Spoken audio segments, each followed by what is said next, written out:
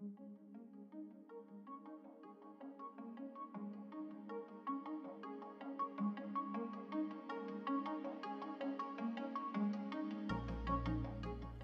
Race Between Complexity and Control, published on November 1st, 2022. A networked world is a less predictable world. There are ways to make it more predictable, but you're not going to like them. In 2017, Alyssa Milano urged her social media followers to post the words "Me Too" alongside their personal experiences of sexual harassment. Within days, millions of women shared or commented on such posts. The hashtag #MeToo was trending on Twitter. A new movement was born, carried on the wings of a social media meme. The American Me Too movement inspired Luo Tiantian, a Chinese citizen, to share her own story of sexual assault by a professor in Beijing, first on an online forum and later in an open letter that circulated online.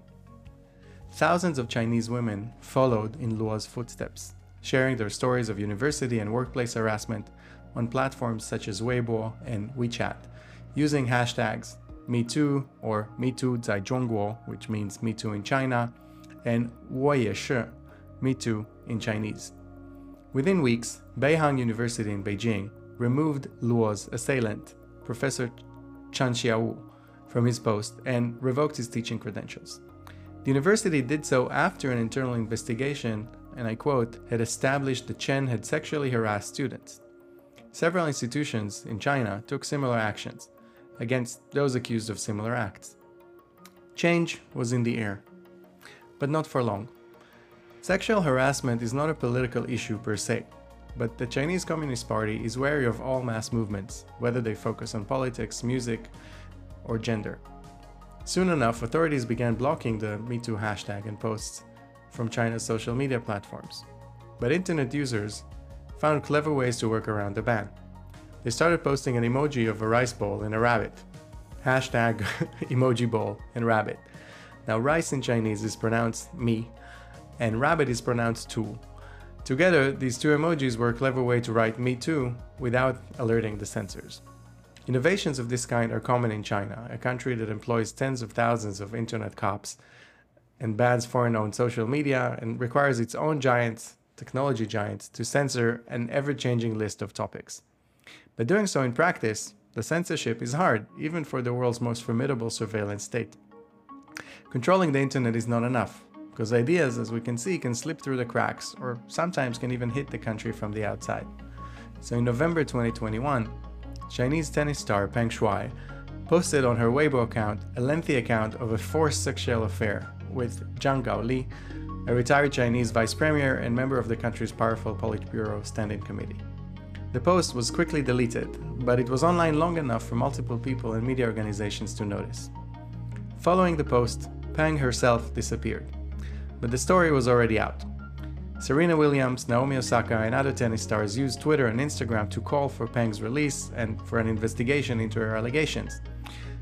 Their posts were obviously shared, liked, and seen by millions of people, and the hashtag "Where is Peng Shuai" was trending. Now, following the uproar, the Women's Tennis Association, the International Women's Tennis Association, suspended all events in China. As for Peng herself, she resurfaced 2 weeks later, after the initial disappearance, sitting for an interview with a state-owned media organization. Now, today, a year after she made her accusation, she has not left China and still does not seem to be in direct and free contact with anyone on the outside.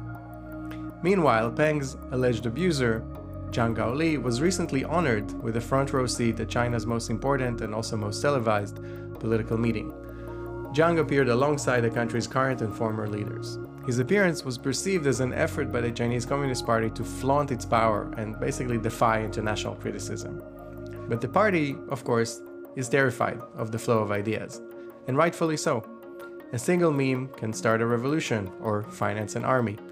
When Chinese athletes, students, and business people travel the world, censoring domestic media is not enough, and even figuring out what to censor seems like an increasingly difficult task. Earlier this year, Chinese netizens started posting about events in the Netherlands, calling on the people of Amsterdam, of all places, to rise up and take what's theirs. Now, the Chinese word for Netherlands, Helan, sounds a lot like Henan, the name of a Chinese province. So the Chinese netizens were actually not talking about Holland or the Netherlands at all. They were expressing support for protesters in China's Henan province who were trying to retrieve funds frozen by China's state-owned banks. Now, how do you censor such a story? Do you delete all posts that mention the word Netherlands? And then you ban all the words that netizens end up using next? Ultimately, you have to restrict or drastically slow down all communication between people. And what is the price of slowing down all communication? How does it affect business and innovation? How does it impact economic growth? An economy cannot function without some flow of reliable signals.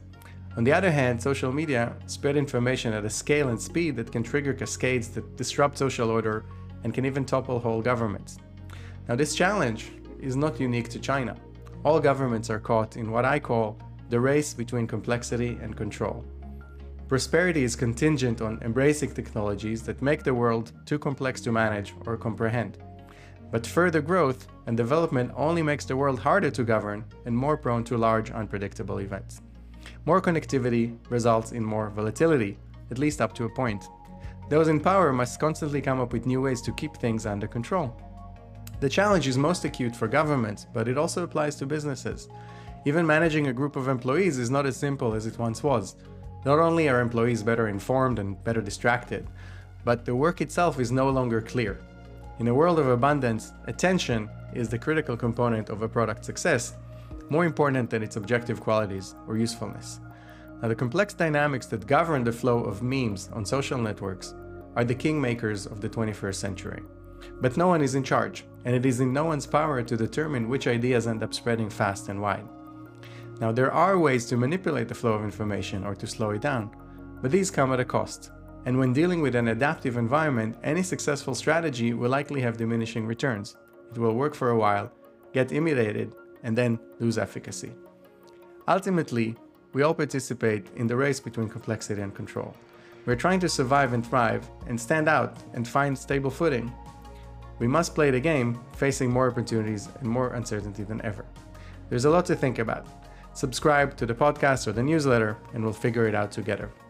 You can subscribe in your favorite podcasting app or subscribe directly to the newsletter on drorpoleg.com. Thank you for listening.